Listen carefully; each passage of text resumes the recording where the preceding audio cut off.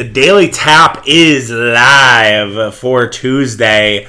Hope you guys are doing well. We have a great show today. I am excited for this one. We are going to talk about overreaction versus proper reaction for the Green Bay Packers, breaking down all of the spicy takes about Aaron Rodgers, the team, anything else that comes across the wire here. We have a bunch of them. I'm going to go through all of them, break them all down, have a lot of fun with that. Then we're going to talk about Eli Manning and Peyton Manning's Monday Night Football broadcast. They will be doing Packers and Lions next week, and I am very excited for it. Lastly, we will talk about Corbin Burns perhaps getting screwed on the innings pitched, and if that happens, I will lose my fucking mind. So hopefully that doesn't happen because I don't want to go mindless before a Brewers postseason run. The Bucks get their ring. The Packers get hot. I don't want to lose my mind before any of that. But let's dive into Overreaction Monday and break it all down. So as expected, everybody had a take about the Green Bay Packers today. You couldn't have a radio show, a podcast, you can't be a content producer if you didn't have some sort of grandiose take about Aaron Rodgers and the Green Bay Packers. You saw it with every big show, whether it was The Herd, whether it was Undisputed, whether it was First Take, whether it was First Things First. All of those places had the Packers as an A block. Bill Simmons, Ryan Russillo, they were all there. And there were guests that also featured the quote-unquote Aaron Rodgers whispers. Trent Dilfer with Russillo. Then you had Carson Palmer show up on Dan Patrick and Colin Cowherd show. That wasn't a mistake, by the way, okay? Just real quick. David Dunn was Carson Palmer's agent. David Dunn orchestrated the holdout for Carson Palmer. David Dunn's also Aaron Rodgers' agent. Carson Palmer was served as PR for Aaron Rodgers. If you watch back what Carson Palmer said in both the Dan Patrick and the Colin Cowherd interviews, very similar. He's basically kind of defending Aaron Rodgers. That is not by accident. That is a ploy by David Dunn, who I don't know if he's on the list for Nolan Murphy. Nolan Murphy has a list of people that have wronged the Packers this summer, which we have to have a podcast to break down the list. If people can go off the list, where they stand. David Dunn has to be on the fucking list. If he isn't, I'm going to recommend it. I'm going to see if he's aligned. Hopefully he will be. All right. But let's talk about the overreactions and the reactions that happened. Some of them I actually think are good takes, and we'll get into that, but there are a lot of overreactions that we have to get to as well. Number one on my list of overreaction versus proper reaction, Aaron Rodgers is tanking his own team. That is the biggest fucking overreaction of them all. I apologize for the language. I know some of you don't like all the F words, but seriously, folks, give me a break. That is absolutely 100% absurd. You can clip this. You can play this back in 3 weeks if the Packers are still struggling. That is not what's happening. And it kind of shows you a few things. Number one, there are a lot of giddy Bears and Lions fans who have nothing to fucking hold on to. They have nothing to crutch to. So what they take more pleasure in than their own teams winning is the Green Bay Packers having some strife, having some conflict. All the Vikings, Bears, Lions fans, they've been pigs in shit because they've enjoyed the Packers struggling. So then we were like, all right, let's draft up this conspiracy theory. Ben Solak of The Ringer was the first to say it. Now he's an Eagles fan, but still he had fun with it, and then the internet kind of ran with it. And it wasn't just, all right, one or two people. Stephen A. Smith kind of said something similar. And I know Stephen A. is an NBA guy, and that's something that you've seen NBA players do in the past. But it's just absurd commentary. And I know Pat McAfee will ask Rodgers about it today. I guarantee you it will be a question that Pat McAfee brings up. And Aaron Rodgers will laugh it off, or he'll call it bullshit. I hope he does. And that there will be a little bit more of a fury to Rodgers about that. Because I think if you believe that, you have a hole in your head. Because Aaron Rodgers has way too much respect for guys like Matt LaFleur, Devontae Adams, Zadarius Smith, Adrian Amos, David Bakhtiari, Randall Cobb, Aaron Jones. I mean, there are guys that Aaron Rodgers, he would not do that to those guys. He might hate Brian Gutekunst's guts. He might not like Mark Murphy, but he's not going to defy the guys that he goes to battle with every game. So that one is an absolute overreaction. Terrible. Aaron Rodgers didn't care about the result. So that is a proper reaction for now. Now you're like, Charlie, you just said he didn't tank the game. I agree with that. Like, I don't think he's tanking the season to make the Packers look bad. But the lack of fire from Aaron Rodgers was concerning. Colin Cowherd is one of the guys who always seems to ruffle Packer fans' feathers. He's ruffled my feathers far too many times to count. I'm sure you could find a host of things that I've written about Colin Cowherd pissing me off with something related to Aaron Rodgers or the Green Bay Packers. But Colin Cowherd had a really good take today. Yeah, maybe it's end of days, whatever. But Colin Cowherd basically broke down Russell Wilson and Aaron Rodgers and talked about how they both had issues at the start of the season, and Russell Wilson understood that the Seahawks didn't have a ton of money. They made a couple slight adjustments. Wilson was happy, and his agent told Cowherd that he turned to one of the greatest off seasons that he's ever had. And then Aaron Rodgers is still complaining about it up to the start of the game. And it's still sticking with him. And Trent Dilfer kind of said something similar, right? And we'll talk about that a little. I want to keep the Dilfer take stored away because that's coming up here. I think that Aaron Rodgers didn't necessarily look like a guy who cared that much throughout the game. Like, the fire just was not there. I flipped over to Chiefs-Browns, and Patrick Mahomes is just going fucking crazy as the Chiefs are coming back. You had Justin Herbert and the Chargers locker room just erupt as they're handing out game balls, right? Justin Herbert, pretty quiet, cerebral guy, but still he's a part of this team that's enjoying their first win. And everybody seemed fired up except for the Green Bay Packers. The Green Bay Packers just looked like a team who didn't want to be there. And maybe it was the heat. Maybe it was we were getting our asses kicked from the start and we just want to focus on next week and just move on. And this game is a complete wash.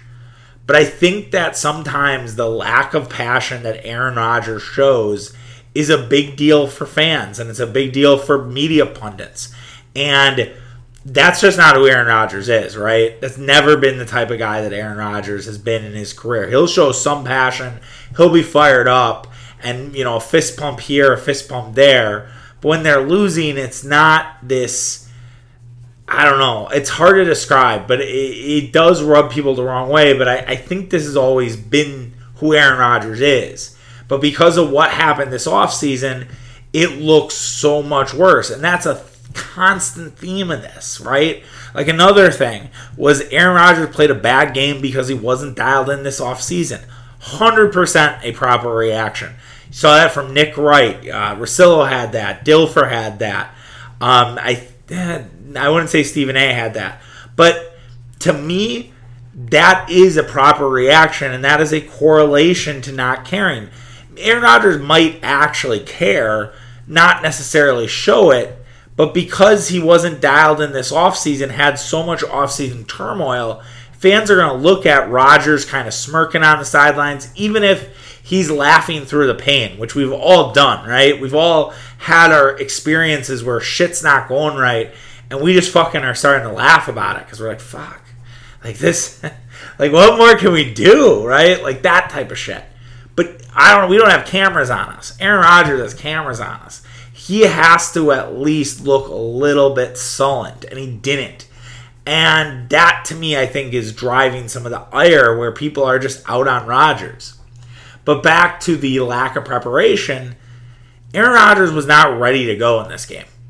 And it had nothing to do with preseason.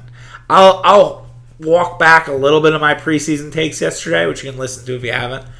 But I will say that, yeah, Aaron Rodgers just thinking that he can come off the bus and everything's going to be okay because he's played with all these guys is absolutely absurd.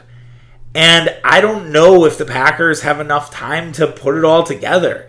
It might take 4 or 5 weeks for the Packers to really look like the team from last year. It's going to be a tough sort of transition. I don't expect the Green Bay Packers to really have it all figured out until week 5 or week 6. I mean, it'd be very Bears-Packers of the last few years for the Packers to suddenly figure it out against the Bears and beat them like 41-10 and start sort of the comeback and sort of the push towards the playoffs and the division. Because I could really see some struggling. I just don't know how you immediately turn it back on.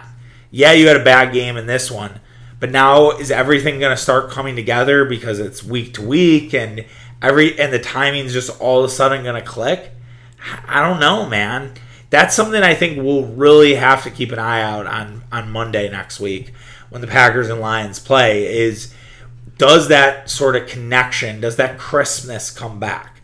If it comes back, I think then all is good and we'll wait for San Francisco. If it doesn't, then you're like, all right, we might be in the long haul for a really rough start.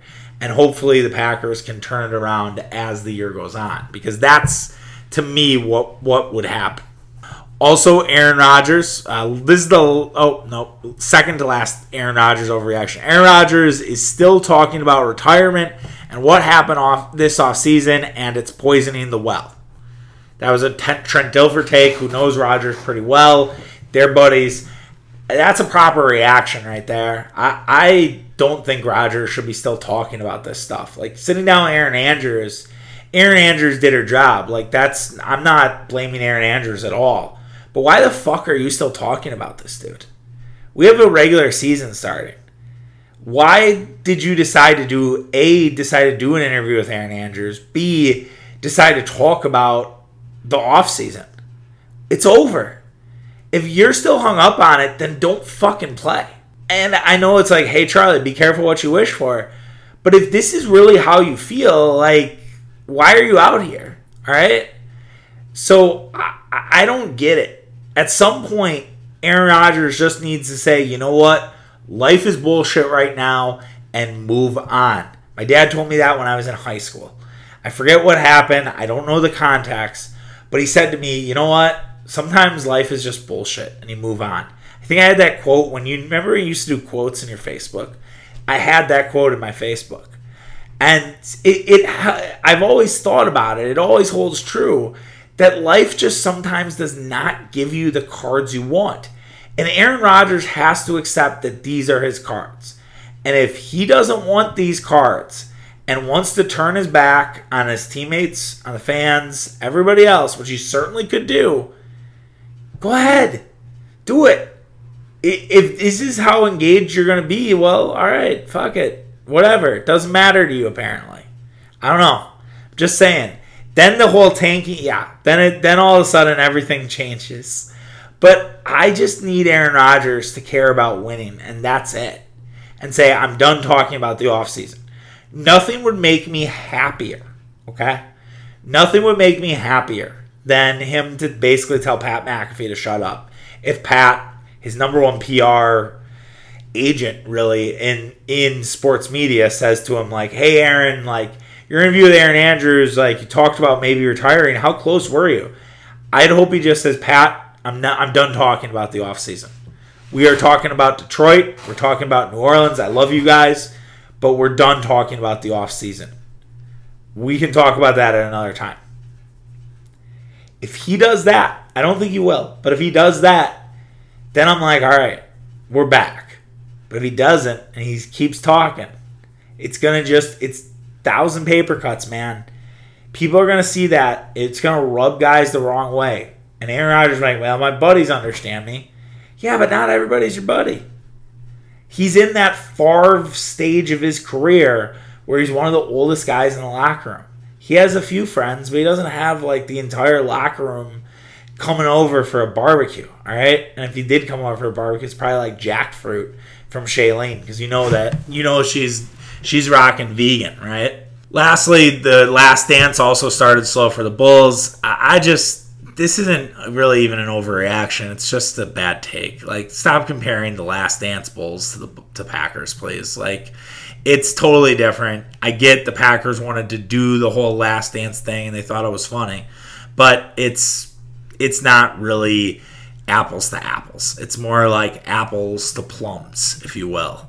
Just football and basketball are always going to be different. But yes, they did start off slow. They went 4-4. The Saints also lost 38-3 to the Tampa. Let's redo that. And yes, the Tampa Bay Buccaneers also lost 38-3 to the New Orleans Saints, so there's a chance for the Packers as well. We all know this stuff. That to me is like silly season stuff. So let's transition out of Rodgers and go into the Packers themselves and the NFC North. Brian Gutekunst didn't do enough to fix this defense. Proper reaction for now. Healthy Z, unleashing Rashawn Gary a little bit more to be a pass rusher. Jean St. Charles, Jack Heflin, Eric Stokes. I know those are all rookies, but they could have impactful moments on this team. I don't think Green Bay has their defense entirely figured out right now. I didn't understand why Tyler Lancaster got a 53-man roster spot.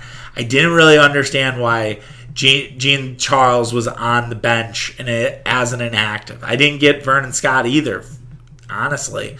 Like, the Packers do have some talented young guys, and some of them were on the inactive roster on Sunday. And I do think Eric Stokes needs to be the full-time starter for Kevin King. I think that's a move you have to make next week. We talked about that yesterday. You can go back and listen. But it's the defense doesn't look great. I will contend with that. It was not a good start for Joe Barry. It was probably, for him, other than Aaron Rodgers, the biggest nightmare start than anyone else. And there's a lot of time to fix it, but the Packers just can't keep doing the same fucking shit. They just can't. They can't keep just rolling out a defense where you're going to get dinked and dunked down the field. A lot of teams are going to take advantage of that. The Packers have to get more aggressive next week against Detroit. That is an absolute must. The NFC North may only have 7 wins for the division winner. That is an overreaction, all right? The NFC North might not be that good. We're all 0-1, okay? It's not the best division in football by any shape of the imagination. But I still think you're going to get a 9 or 10 win team out of this division. There's no way that it's a sub 500 team. I don't see the NFC North being as bad as they were in week 1. I think if you had to rank the teams, I would put the Packers last. I would, even as a homer. I'd honestly say the Lions probably played the best out of the 4 NFC North teams because they got the doors blown off them. They could have easily laid down. They could have easily just gave San Francisco that game. And what did the Lions do? They came roaring back, pun intended, and they nearly won the football game. So the Lions, to me, are the number 1. The number 2, I'd probably say the Chicago Bears, as weird as it sounds. I thought the Bears did some nice things with Dalton. It was way too conservative for my liking. The defense might be shaky, but also the Rams might be one of the best offenses in football, so who knows, right? But they weren't as incompetent as I expected them to be, and I'm saying this after a 20-point loss. Then I would probably put the Vikings. The Vikings were so undisciplined, and they really did not play very well at all. And they did not deserve to even be in overtime in that game. Bengals kind of gave it away a little bit. Yeah, and then the Packers last. We already know that. So that was a quick first week NFC North feeling power rankings, if you will. But yeah, I think it's at least going to be a 9-win division. I cannot see it being 7 wins. Lastly, the Packers should always take the coin toss. Proper reaction. I thought that was a really good point by Andy Herman, I think yesterday, about how the Packers always seem like they're running with their heads on fire if they're down like by at least a field goal after the team took it down on the first drive. Why defer? If you're going to act that way and you're kind of going to get twitchy about it, why not just get the ball first and establish yourselves? And say, all right, this is our team. This is what we're going to do. We're going to give you a combination of Aaron Rodgers and Aaron Jones. Hope you're ready for it. Like, that to me is more productive than the second half coin toss. I love the double up, don't get me wrong, but at the same time, the Packers just seem like a better team when they're playing ahead, and when it's behind, it gets really ugly for them. So that is the first week of rating the overreactions. I don't know if I'll do it every week. If it gets out of hand for something, we'll be back. But right now, it's just the week 1 segment. Moving on to Monday Night Football, which was as drunk of a game as I think you'll ever see. It was an absolute clusterfuck of a football game. The Raiders coming up on top in overtime. I feel bad for my guys who had the under. I don't know if I feel bad for those who had Ravens -4 or Ravens -3.5.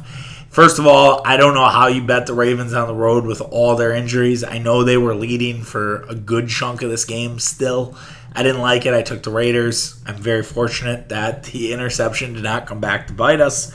But anyways, the story of the game is not about... It will be about how drunk that thing was, but also it will be about the Manning brothers. Eli Manning and Peyton Manning did the alternate broadcast on ESPN2. And they were absolutely phenomenal. It was an awesome watch to just hang out with Eli and Peyton watching the game. But now the question becomes do you watch that for Packers-Lions or do you actually watch the broadcast? There's an argument that I think can be made for both. I think for the Manning broadcast, they should talk about things that Aaron Rodgers does that are unlike what we see from a normal broadcast. And it would be fascinating to hear that. I would be interested to hear their opinions on Aaron Rodgers. I'd be interested to hear about the off-season stuff with Aaron Rodgers. Unfortunately, it would probably mean we have to see a clip of Eli going into Lambeau in 2007 and winning.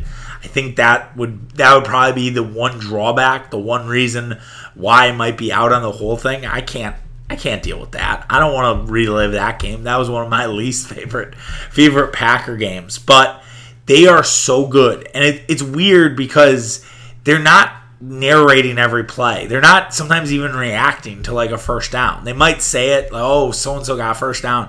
But it's just so casual and it's so like laid back. And then they bring in different guests who are pretty good. Travis Kelce, to me, was a weird fit with the Manning brothers. It's like, oh, cool, we got the jock and the nerds just hanging out. Not that Eli Manning or Peyton are nerds, but Travis Kelce has such a jock look to him.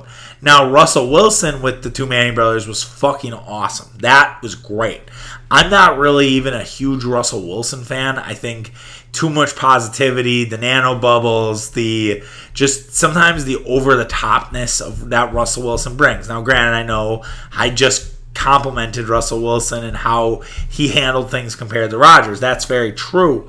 And maybe if the personality of Russ would actually benefit Aaron Rodgers, I still really enjoyed the three of them. And I think Russell Wilson also might have a career after football's over in this thing because he was really sharp. He wasn't over the top about anything.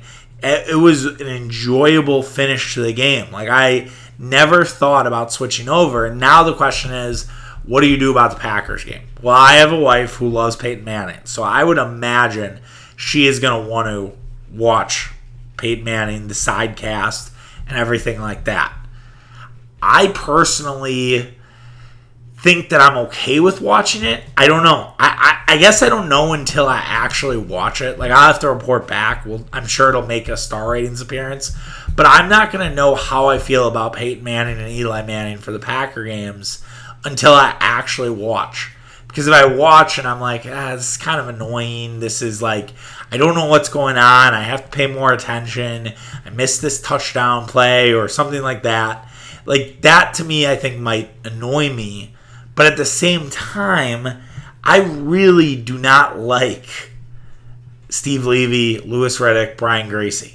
I remember watching the Monday night game against Atlanta last year, and those guys just sucked the wind out of everything. Now, granted, there were no fans, so maybe that played a part as well, but it was terrible. And I'd imagine they've gotten a little bit better. I think broadcast teams grow and mature, and they kind of hit their peak at some point. I don't know when. You'd have to ask Joe Buck that. But I'm still like, Steve Levy's an anchor. He's not a Monday Night Football guy. Mitch and I talked about this last week. He does not fit the mold of a Monday Night Football play-by-play guy. And I personally feel like that's enough to put me in the Manning side, at least for the first half. Maybe the second half you go back to the regular broadcast if it's close, because you just want to make sure you're dialed in and you have everything. But who knows? But yeah, it's a gold mine for the Manning brothers. The rating is going to be massive. It's going to be funnier when it's higher than the actual game itself. And I think ESPN has already reached out to both of them and said, all right, you're doing 10 games. Can we get 2 more out of you? Can we squeeze 2 more? What do you think? Because I guarantee you ESPN is going to keep wanting more versus less after the ratings come out. But yeah, I'm fired up to at least hear what Peyton Manning and Eli both have to say about Aaron Rodgers and any of their guests they bring by. Lastly, let's talk about Corbin Burnes and the Cy Young. So we did mention a little bit how Corbin Burnes has filled up the stat sheet. He looks like the Cy Young quote-unquote front runner. And Ken Rosenthal said, not so fast, my friends. Ken Rosenthal developed a case that because Corbin Burnes has not pitched as many innings as the Walker Buehlers, Max Scherzers of the world, even Zach Wheeler, but Zach Wheeler is not necessarily really in the weight race anymore. People are discrediting Burnes for that. They're saying that Burnes should pitch more innings if he wants to be the Cy Young. I have a couple questions on that for Ken Rosenthal. And Rosenthal says this is the reason why he's thinking about voting for Harper instead of Tatis Jr., because Harper has played more games. Now, Harper's analytical numbers look pretty good. I also think it's really tough to give a guy MVP when their doors have been getting blown off for the last 20 games. I know I got some Padre followers, but 8-20, I think they're going to look at 8-15 in their last 21 if they lose to San Francisco tonight. I don't have my phone on me. They were down early. Yu Darvish got rocked. So I don't know how you can give it to Tatis. So with Burnes, it's like, oh, the Tatis 111 games is used for Burnes because they're like, he didn't pitch enough to really earn this Cy Young. And since when is pitches thrown a fucking thing? And innings pitched, that's better than pitches thrown. Pitches thrown, that's how you get the Cy Young. Innings pitched, like, how is that something that is a line of demarcation where you're like, all right, hey, he didn't get to that innings pitch threshold, we're going to have to dock him. We're not going to make him Cy Young. It's so fucking baseball. What's to say the innings that a Buehler or Scherzer went out in the 7th or the 8th or even the 9th weren't quality innings from those guys? This attitude that if Corbin Burnes needs to pitch 7 innings every night to get considered for the Cy Young is ridiculous. It's absolutely absurd. Do you want this guy to just blow out his elbow? Like, that to me is what we are championing. Like, Ken Rosenthal, while an amazing reporter, he does such a good job, he's kind of promoting, like, hey, just drain your pitchers. And if you do that, we can consider them for Cy Young. But if you don't, we're going to have second thoughts. Every metric supports Burnes to win the Cy Young. Innings pitch is the only one that he could be dinged on. But again, that feels very antiquated. That feels the word of the day. Like, it feels very 2 or 3 years ago or even 10 years ago. It feels like the discussion around Burnes and innings pitched is really similar to the win-loss stuff with CC Sabathia and Felix Hernandez. One of the greatest debates, this is a little Chuck's Corner here, one of the greatest debates won in my life was arguing with my roommates at the time, Eric and Brett, about Felix Hernandez versus CC Sabathia for Cy Young.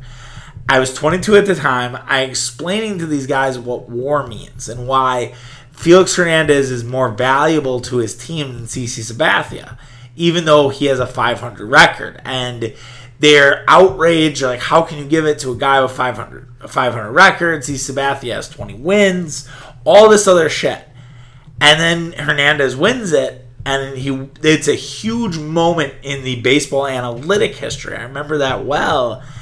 And then all of a sudden from there, it was like we're leveraging the analytics that are in front of us. So if all the analytics say that Corbin Burnes is the best pitcher in the National League, then listen to the fucking analytics. And yeah, if he pitches an extra inning or 2 innings, what might that do to everything? I don't know. It's so hard to predict. And maybe that's Rosenthal's point. Rosenthal's point is, look, Burnes goes out there for the 6th and the 7th. He might get rocked and we might not even have this conversation. But that's not how Craig Counsell manages. And Craig Counsell is a guy who, once you get to the 6th, it's time to bring the other guys on. And I can't stress enough the health of Corbin Burnes as well. The Brewers do a really good job of protecting their guys, just like they've done with Freddie Peralta, what they've done with him. Adrian Hauser, I feel like, has some of that. They are not going to just roll guys out to win a Cy Young. That's not going to happen. So to expect the Brewers to just have a bunch of innings eaters is totally just out of touch with what the Brewers are. And there should be a change. If you trust your bullpen, why throw your starter out there against the lineup for a third time? It makes no sense to me. So I personally have no problem with the idea of the innings pitched. And if it does come down to that, I am going to raise hell. Because I think that is just, it's so bad. It's so bad to really use one thing, one piece of data and say, that's my MVP, or I'm sorry, my Cy Young. That's my Cy Young because he pitched in a bunch of innings. What planet are we on if that's what we're choosing? That to me just feels like a journalist who's just not doing his job. And I'm not saying Ken himself, because I think Rosenthal does a great job and he does good work. But it's more those who would vote on Buehler or Scherzer over Burnes, because that to me seems very foolish. All right, that should do it for our show. We'll be back tomorrow. We will not have Mitch. I know I said Mitch Tuesday night. No, we're going to do Thursday with Mitch. I will open us up kind of previewing Packers-Lions, getting you ready. It's a weird week because it's a Monday night. So we will have Should I Bet My Team on Monday because there's no Badger game either. So we'll have Should I Bet My Team on Monday. We'll talk about the games that happened in week 2. Get you ready with picks for Packers-Lions. And then we'll be sailing, man. We'll be sailing. We'll have a couple shows. We'll have a show Friday, Tapping the Keg Thursday, another Daily Tap tomorrow. So hope you guys are here with me on all of them. Rate, review, subscribe. I very much appreciate it. I don't say those words, rate, review, subscribe, nearly enough. So please do that. I'd appreciate it. Take care of yourself. Have a great Tuesday. We'll be back tomorrow. Bye.